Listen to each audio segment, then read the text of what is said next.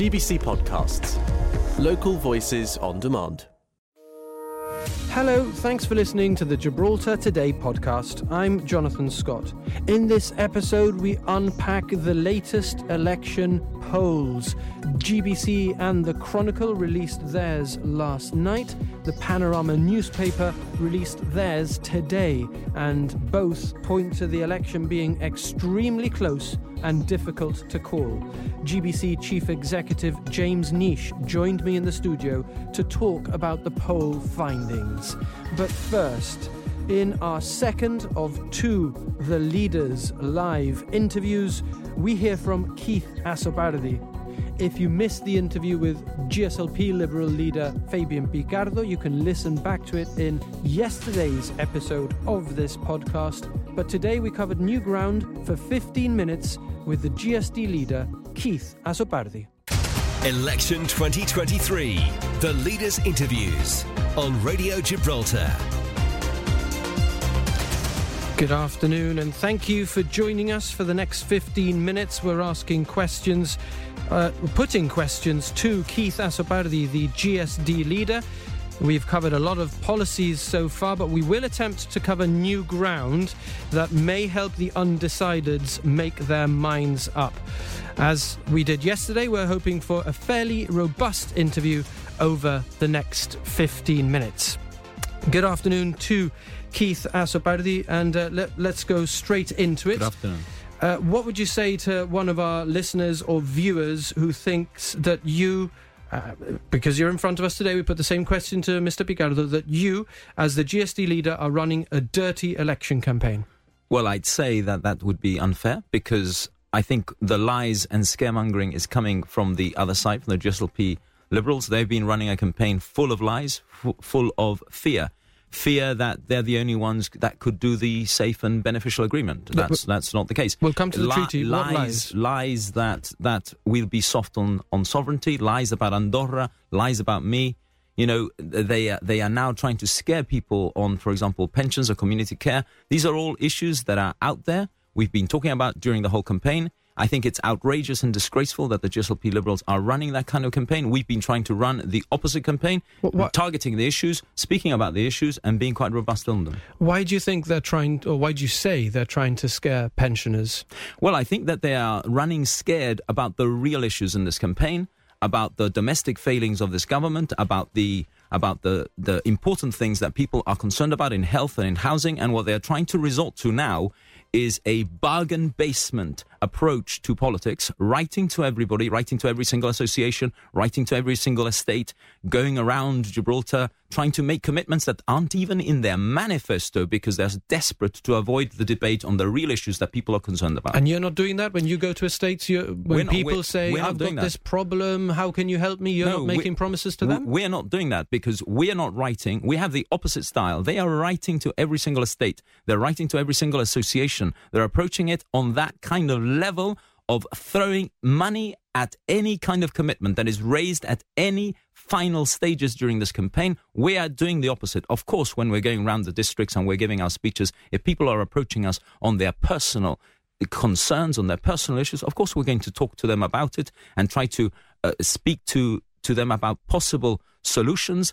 But it's a completely different approach that they are following, and everyone can see it, and it's shameless and disgraceful. But if anybody has watched some of your videos on your social media, they may be thinking something similar, that you've been no saint in this campaign. You've, for example, in your latest video, put your finger in the wound of the 1996 riots. You've used innuendo around the McGrail inquiry with tense music. But it's a very different approach because we are being robust on the political issues of the day. They are running away from those political issues and instead are approaching a salesman, bargain basement approach to politics, which I think is disgraceful because it's not even in their manifesto, and they are resorting, worse still, to lies. We're not doing that. We're not resorting to lies. It's totally legitimate politically to remind people of the robust political points that face this government over the last 12 years and their failings, whether it's about McGrail or whether it's about their history in relation to what happened previously in other administrations. In 1996. That is political points that are robust. Yes, of course they are robust. It's relevant to the issues of the day. They are relevant because this administration, led by Mr. Picardo, gave a solemn commitment that he would stamp out smuggling, and everyone knows that smuggling still exists and exists around Gibraltar. If you go to Waterpool Terraces, they will tell you that they still see smuggling on many nights. And you speak to the residents at Eastern Beach, and they will tell you exactly the same. You were there yesterday, and I followed some of your hustings, and you promised to eradicate tobacco smuggling. How will you do that? Absolutely, because I think some of it is about resourcing the police and showing the political willingness to do this, the real political willingness to back the police to the hilt and make sure that these things are done. And there are practical solutions as well. You're just talking to the Waterpool Terraces residents there are practical solutions that can be done to make sure that you make it more difficult for people to use our coastlines to tobacco smuggle. You're treading a fine line there by suggesting that perhaps the tobacco smuggling is in some way, that the GSLP Liberal Alliance has in some way been complicit by not resourcing the police properly. I am not treading a fine line. I'm being absolutely candid about it, that I think that the GSLP Liberals were elected on a particular ticket, like they were elected on a particular ticket of halving the debt and then they quadrupled it. They were elected on the ticket of cracking down on smuggling, and in reality what you're seeing is an approach to the issue that is insufficient in terms of eradicating smuggling. And if you want to have a better, more robust approach on these issues, the option for the electorate is the GSD. Let's move on to your campaign. Even some of the people who say that they want change have described your campaign as lackluster, especially at the beginning. Slower to start regular press conferences, slower to reply to allegations against your candidates, slower to get your posters up. Am I right in thinking that you yourself were engaged legally, professionally in a complex legal matter at the start of this campaign, and therefore your time was divided up between your professional work as a lawyer and your election campaign? No, look, we've been running the campaign that I've wanted to run. The only person who I've used to use the word lackluster was Mr. Picardo on GBC. It's not lackluster. We're just following a different campaign. I've said from day one, we're going to run the campaign that we want. We're not going to run the campaign that the GSLP want. That the GSLP want to go to the districts on a particular day. I'm going to go to the districts as we've organised it. They want to write to every single association or district in Gibraltar to sell the family silver. We're not going to do that. We're going to conduct a robust but an honest campaign, and we're going to do it in the way that we wish to. And that's exactly what we're doing. I'm putting questions to you on behalf of the people of Gibraltar, which I've heard people talk about or suggest to me directly. Were you a full-time leader of the opposition, or did you divide your time between your legal work and your work in Parliament for the people, in particular at the start of this election campaign? No, I have been absolutely. I mean, as soon as there was dissolution in the House of Parliament, I've been absolutely dedicated to this campaign. There was one particular case on one morning that I had to do because I couldn't pass that case on because there was a particular hearing and it would have been a disservice to my clients. But otherwise, I've been absolutely dedicated. I have not done anything legally since dissolution. Have I been a full-time leader of the opposition over the last 4 years? No, I haven't, and everyone knows that. And I've been very frank about having to juggle those two careers. But I believe that I have, over the last 6 years that I've been leader of the GSD, I believe that I have dragged where we were into a position of strength, where we are on the cusp of obtaining change in this community. A lot of people wrote off the GSD, a lot of people wrote off me, but here we are on the cusp of being able to deliver change, and it's up to the people on Thursday. You, at the GSD public rally, your candidate spoke of feeling echoes of the 1996 campaign when, of course, the GSD was elected to government.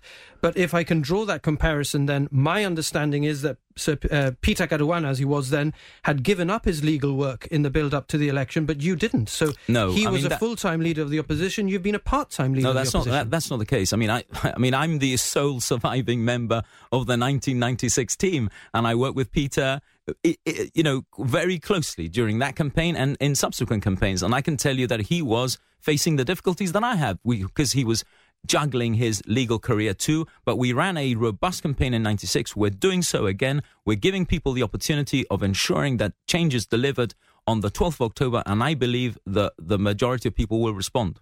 The polls confirm the idea that I think the GSLP Liberals have confirmed, given their lineup and the change in it, that there is a certain appetite for change. But people who want change also want to make sure that the new lot, if there is to be a new lot, that they are good enough. So what would you say to people who think that at times in this campaign, especially given the polls' indication that it is really about the weakest candidates in each team, that certain candidates in your team have really not looked good enough? Well, I would say that certain candidates in the GSLP have, on occasion during this campaign, completely underwhelmed, not least last night. I mean, so you know, that what is sauce for the goose is sauce for the gander. So, but I believe that we have a rounded team in the GSD, full of talent that can deliver on the 12th of October if we're lucky enough to be voted in by the people of Gibraltar. Look, the polls show a close election. But in 1996, the polls were up and down. In the end, what really mattered was the result. And in the result, people came out en masse. They voted for the GSD, and we got a much better margin of victory that we did in any poll preceding the election. So I think that the polls do indicate an opportunity for change. That's how I analyse it, and I think that opportunity needs to be grasped by people by going out to vote in numbers. The pensionable age for men and women has been different. Let me ask you about your position on equalisation and with reference, if you would, to the GSLP Liberals who say they've cracked the problem and can now lower the age to 60 for men. What's your view? Well, look, we've put our position, which is that we want to see equalisation. We're not going to commit to any particular age of equalisation. We said that within 12 months, having taken actuarial advice on the impact, the financial impact of that, we will then issue a consultation paper on the age of equalisation. So can I just answer on the GSLP point, because you've asked me? Well, it's incredible, isn't it, that 12 years ago, in 2011, the GSLP had a commitment to equalise the age, the pensionability age, at the age of 60, 12 years ago. And now, magically, they say this can all be sorted out if they're re-elected in 2023. Well, look, if they really could do something about it, well, they should have done something about it 12 years ago when they were committed to it. No one can believe these magic solutions that they're producing on the eve of polling day, 36 hours away from when the polls open. The GSLP Liberal leader, who has been the chief minister, says that the treaty arrangement with the EU is very almost there. And given that, as you have pointed out, there is no text, where do you think that deal and all of its nuances is captured if there is no text? Where is it articulated if not in the mind of Fabian Picardo? And if that is the case, how are you not at a disadvantage? Well, it is articulated in the work of the officials that we will inherit, and in the work of the British government that says, through the Foreign Secretary, that they will support whoever is elected in Gibraltar on the 12th of October. So we will inherit all that work. I take at face value what Fabian says, that they are 0.1% away from a deal. We will inherit all that work that is held by the officials. We will build on it, and we will be able to deliver a safe and beneficial agreement for Gibraltar. I've got the experience, but presumably not all of it is, to deal with the highest level of negotiations. I've done that before. I've defended Gibraltar before, and I've got the legal experience to look at it with a legal eye when a text is drafted. So an example of a negotiation that you have driven that has had a good outcome? Several, actually. But I mean, the constitutional reform talks were spearheaded by me, because Peter Caruana asked me to do that, and I spent 8 years negotiating with the UK on constitutional reform. I was the financial services minister that dealt with the EU tax threat and had to talk to Brussels with Peter on a number of issues that dealt with the European Commission. So I've got that senior experience. I've got 30 years experience as a lawyer as well, and people know my track record and know I will defend Gibraltar. Well, the opposite side point out that your track record is of saying one thing in office and another in opposition, the jungle of companies being a classic example. Well, that's not true, because what we said in 96 was that there was a web of companies, and we did tackle some of those of those companies. Did we have more companies at the end? Look, the reality here is not the issue of how many companies exist. The issue here is that they have parked £1 billion, over £1 billion, into this opaque structure of companies that the GSD never did. Let's be clear. They are creating a parallel government which is unaccountable. And when you ask for information, the answer you get from Mr. Bolzano is that you can either like it or lump it because he's not prepared to give you that information. Can I ask you for some quick-fire answers in the interest of covering ground that I think I'll you try. have the right to reply on within the 15 minutes allocated? Income tax is going up under the GSD? No, it's not. I mean, what we have said honestly is we're not discarding tax rises, but we don't want to. We're the party that lowered tax from 49% to 25%. The GSLP promised you tax cuts and instead rose. There were tax rises during their administration. All I'm saying in the manifesto is we're in a really difficult position. So what I'm not going to do is tell people electoral fairy tales. That's honesty. What you're going to get from Mr. Picardo is lies. Very quickly then, your status as a lawyer and remuneration received during your time as leader of the opposition, which I put to Mr. Picardo in his capacity as chief minister. How have you managed any conflict of interest that may have arisen directly or indirectly from your role as leader of the opposition that could have benefited the law firm that you are a part of? I don't believe there have been any conflicts of interest. Look, I'm a litigator, so, I don't get commercial work. So that automatically almost takes you out of the conflict zone in that sense, because I do no work on land deals. I'm not in that kind of work. A lot of my work is doing litigation, suing people, defending people in different areas. A lot of international clients on internationally based work. So I don't think there's been any conflicts in relation to my handling of legal work in respect of my time as leader of the opposition. Finally, you've admitted that the GSD executive might have chosen its candidates differently if they knew what they know now. In particular, the question was about Youssef El-Hanna and comments that he's made which have offended the Jewish community and others, of course, in our community.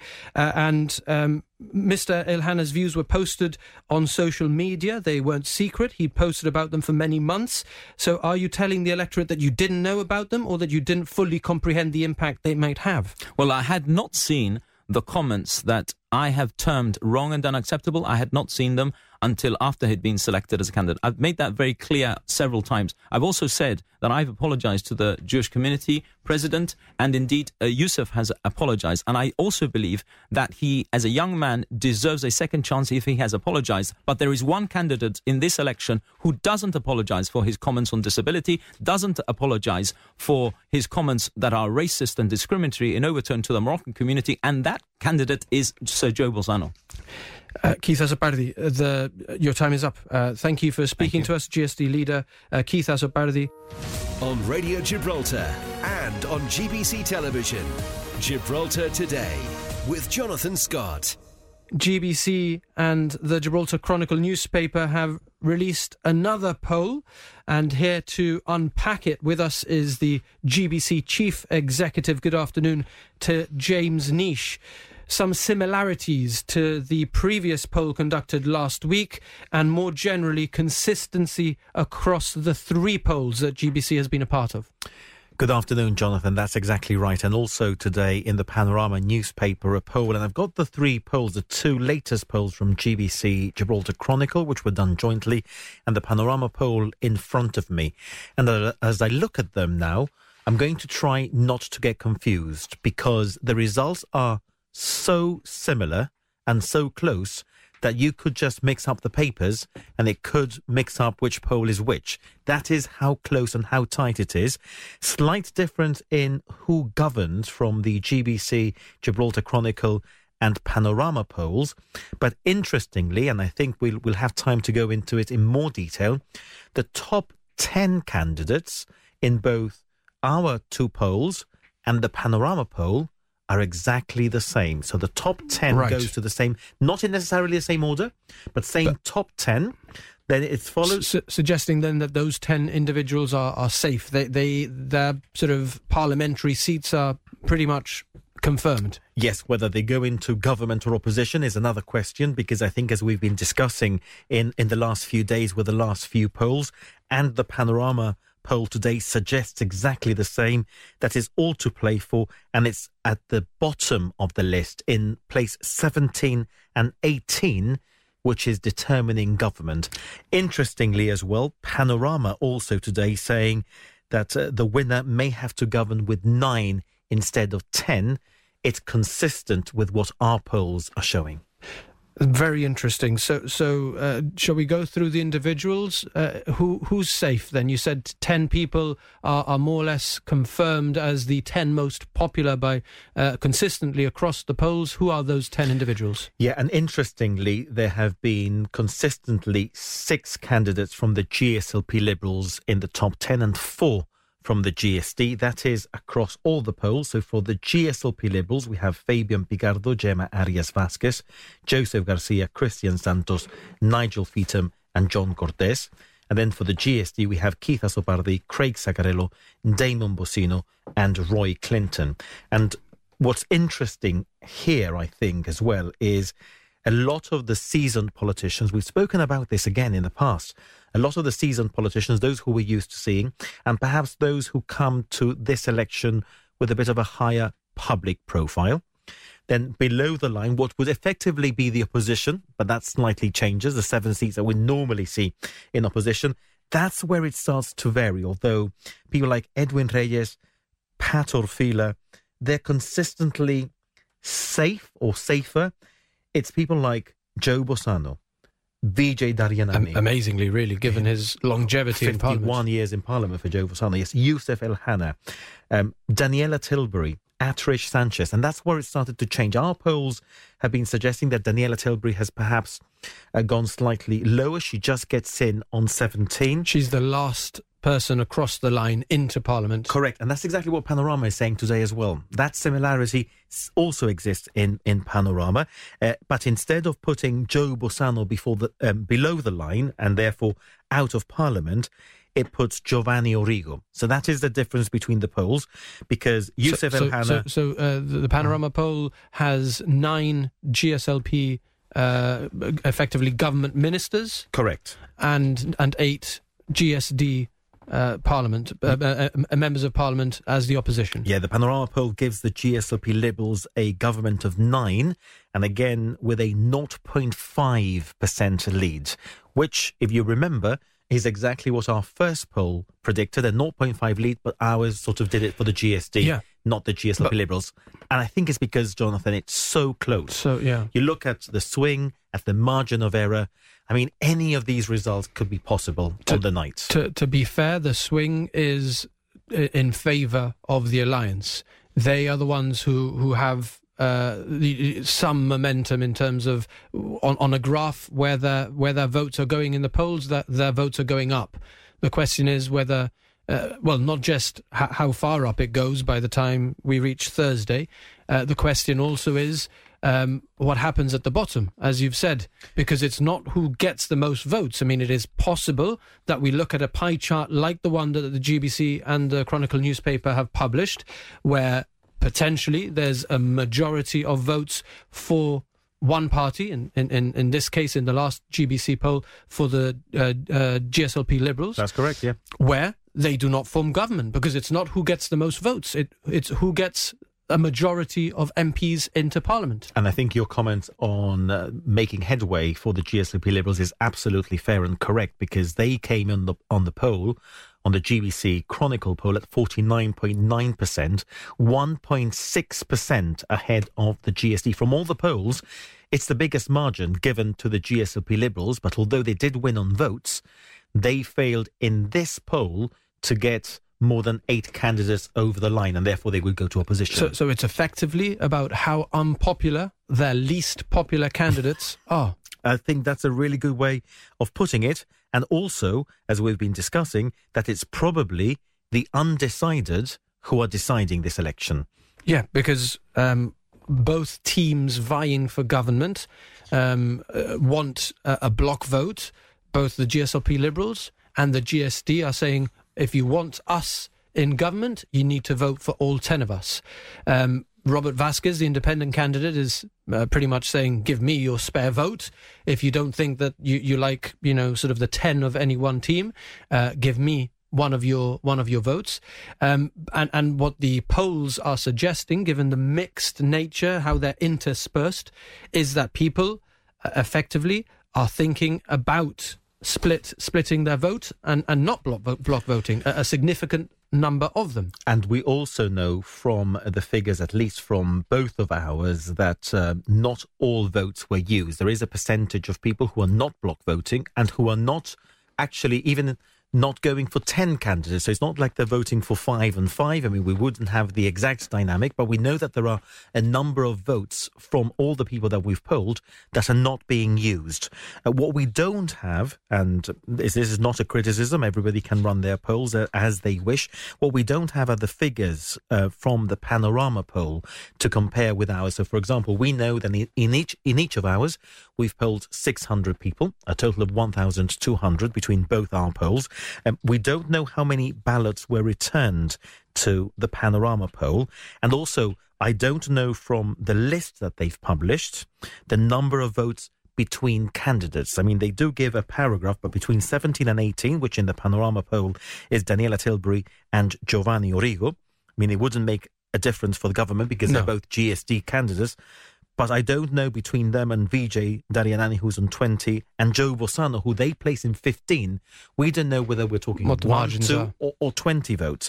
I mean, they do say in their piece that the poll is so tight that all this could change, and that the debate between the leaders, when voters will determine who they want as their chief minister, will play an even more vital role in forming opinions this time round. They're actually pointing to GBC's head-to-head with the leaders tomorrow as potentially the deciding factor in this election. A 90-minute heavyweight knockout, potentially, fight, which Christine Vasquez is going to moderate for us.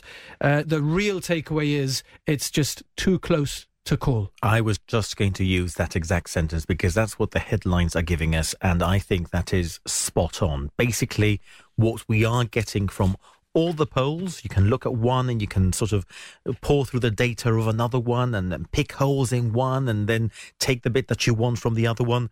The election is too close to call. That is what the polls are telling us, that it is, for all intents and purposes, neck and neck, and that there could be a handful of votes in it. Potentially, even what the polls are suggesting already is that there could be a recount for the 17th and 18th place if it comes down to the wire, if it's that close. Do we know how close it needs to be in order for a recount to be triggered? And I know that I think, have heard the Chief Secretary, Darren Grech, give an indication as to when such a recount might take place. Yes, and I think that there would be plans for civil servants to take a rest, potentially over the Friday, and start a recount on the Saturday. What I'm not quite sure, Jonathan, is whether that would be an entire recount or if it's just a 17 and 18. It could be that if it's just between two candidates, it's recounted in the morning or at the end of a very, very long night. I'm not quite sure how that would play out. I don't think there is a margin. I think it will depend on the election agents, how on the parties are feeling. No? Exactly, on the representations to the returning officer, and that will be ultimately a judgment call.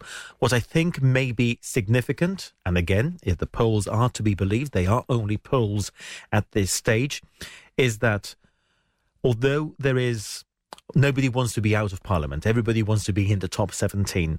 But it's not the same if the 17th and 18th placed are from one party as if the 17th and 18th place belong to different parties. Because if 17th and 18th place determines who governs... Because it's 9 and 8. Because it's 9 and 8.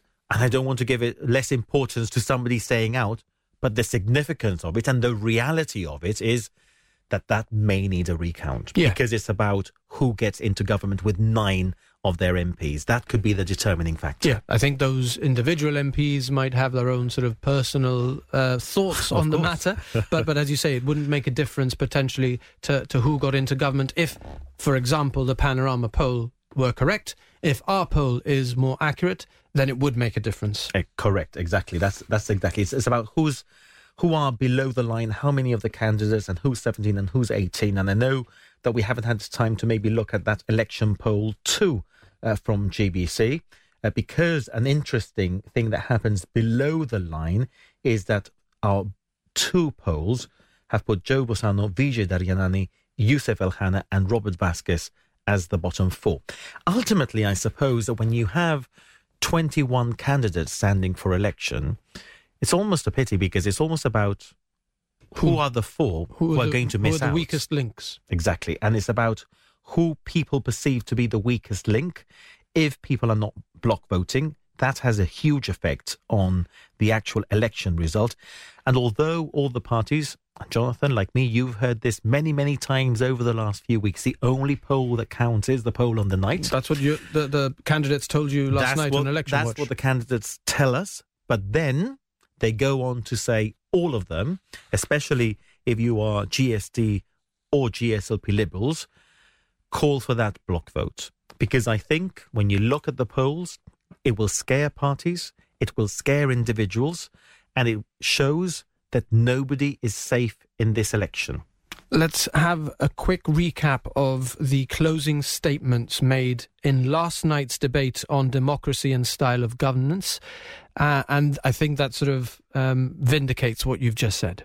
And I will make sure that I continue my forceful arguments to ensure that politicians deliver their promises to you. We have seen how we are dealing now with a government in the shadows, as I said before, in relation to the National Economic Plan. We could be facing a cliff edge.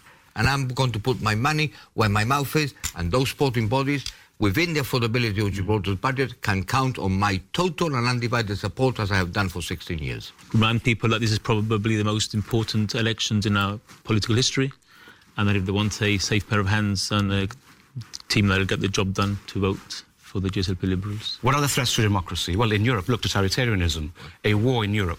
We have fake news, social media, populism, and also hate. Those are the threats to democracy, and that's where we need to be vigilant. OK, so actually, in their statements, they did call for block votes, as you were suggesting, James. But we heard the voices there of Joseph Garcia in reverse order, Leslie Brusson for the Alliance. Before them, we heard from Edwin Reyes and Damon Bossino for the GSD. And first up was Robert Vasquez, the independent candidate. We've had 3 polls, which I think is very interesting during an election campaign, and if you forgive me for pointing it out, I know that you've only been the GBC chief executive for the past year, but also against the backdrop of no polls for a long time. In fact, I think since the last general election. It's been really interesting because it gives you figures and it gives you real data to understand and help make sense of the politics and the many things that are being said around us. So perhaps we can go through each of them one by one, starting with the GBC Chronicle poll published about a week ago. Yes, that was the first one that we did with the names of the candidates. You will recall we did a first poll. There's been 4 polls, hasn't there? 4 polls, 3 of ours and 1 from Panorama. But you will recall there was the first original poll, which was conducted before the candidates were known, at a time when we started collating information and the general election has still not been called. So that was the first one. And that showed us that there were, at the time, a huge percentage of the population, or of the electorate, according to the poll, who were undecided. More than 30% had told us they didn't know how they were going to vote and that they would be closely following the GBC radio and TV coverage. So poll number 1, GBC Chronicle poll, that gave a 0.5% lead to the GSD. It put the GSD on 49.2. The GSLP Liberals on 48.7 gave Robert Vasquez 2.17. And that was the first time that we saw that interspersed blue and red at the top 17, being very, very mixed. So that was the first one. The second poll then gave us very similar results. And what we did was we did one of these polls in-house and we contracted the other poll because we wanted to see whether there were similarities or differences. And gosh, were they so similar. The only difference is it gave a 1.6% lead in votes to the GSLP Liberals. But again, it predicted a GSD government of 9 and an opposition of 8 for the GSLP Liberals. And this morning, the Panorama poll dropped, giving the GSLP Liberals a 0.5% lead against, again, marginal, but this time predicting that the GSLP Liberals would take 9 of their MPs over the line and form government. The 9-8 figure is one that all the polls are predicting. It's so tight, it could go either way, and we really are talking of a swing of potentially a handful of votes. So I mean, it's just so close and exciting. I mean, from a neutral perspective, nail biting, I'm sure, for anyone who has skin in the game. And then just to recap, one of the most interesting things about this is because the votes seem to be interspersed. If that is replicated on the night, it means that the thing that we need to look out for is not, and because it's set to be so close, is not necessarily which party gets the most votes. It's number 17 and number 18. Who is the last member into Parliament, the 17th placed candidate, and who isn't the 18th place? Yeah, it could be that being interspersed changes, and you could put more of your candidates towards the top. It's all about... But can you form a government? And that's it's about that's the bottom line, isn't it? The bottom line is you need to get 9 of your candidates over the line, because I think you're right in your analysis, but that's according to the polls. Really what we need to know is who can get 9, potentially 10. Even if you get 10 and they're interspersed, but you have 10, then you go to government. Thanks for listening to those highlights from Gibraltar Today. I'm Kelly Ann Borge, the show's producer. We're live on Radio Gibraltar Monday to Friday from 1 to 2, getting behind the headlines. And you can catch up here whenever you like. Until next time, have a good one. GBC Podcasts. Local voices on demand.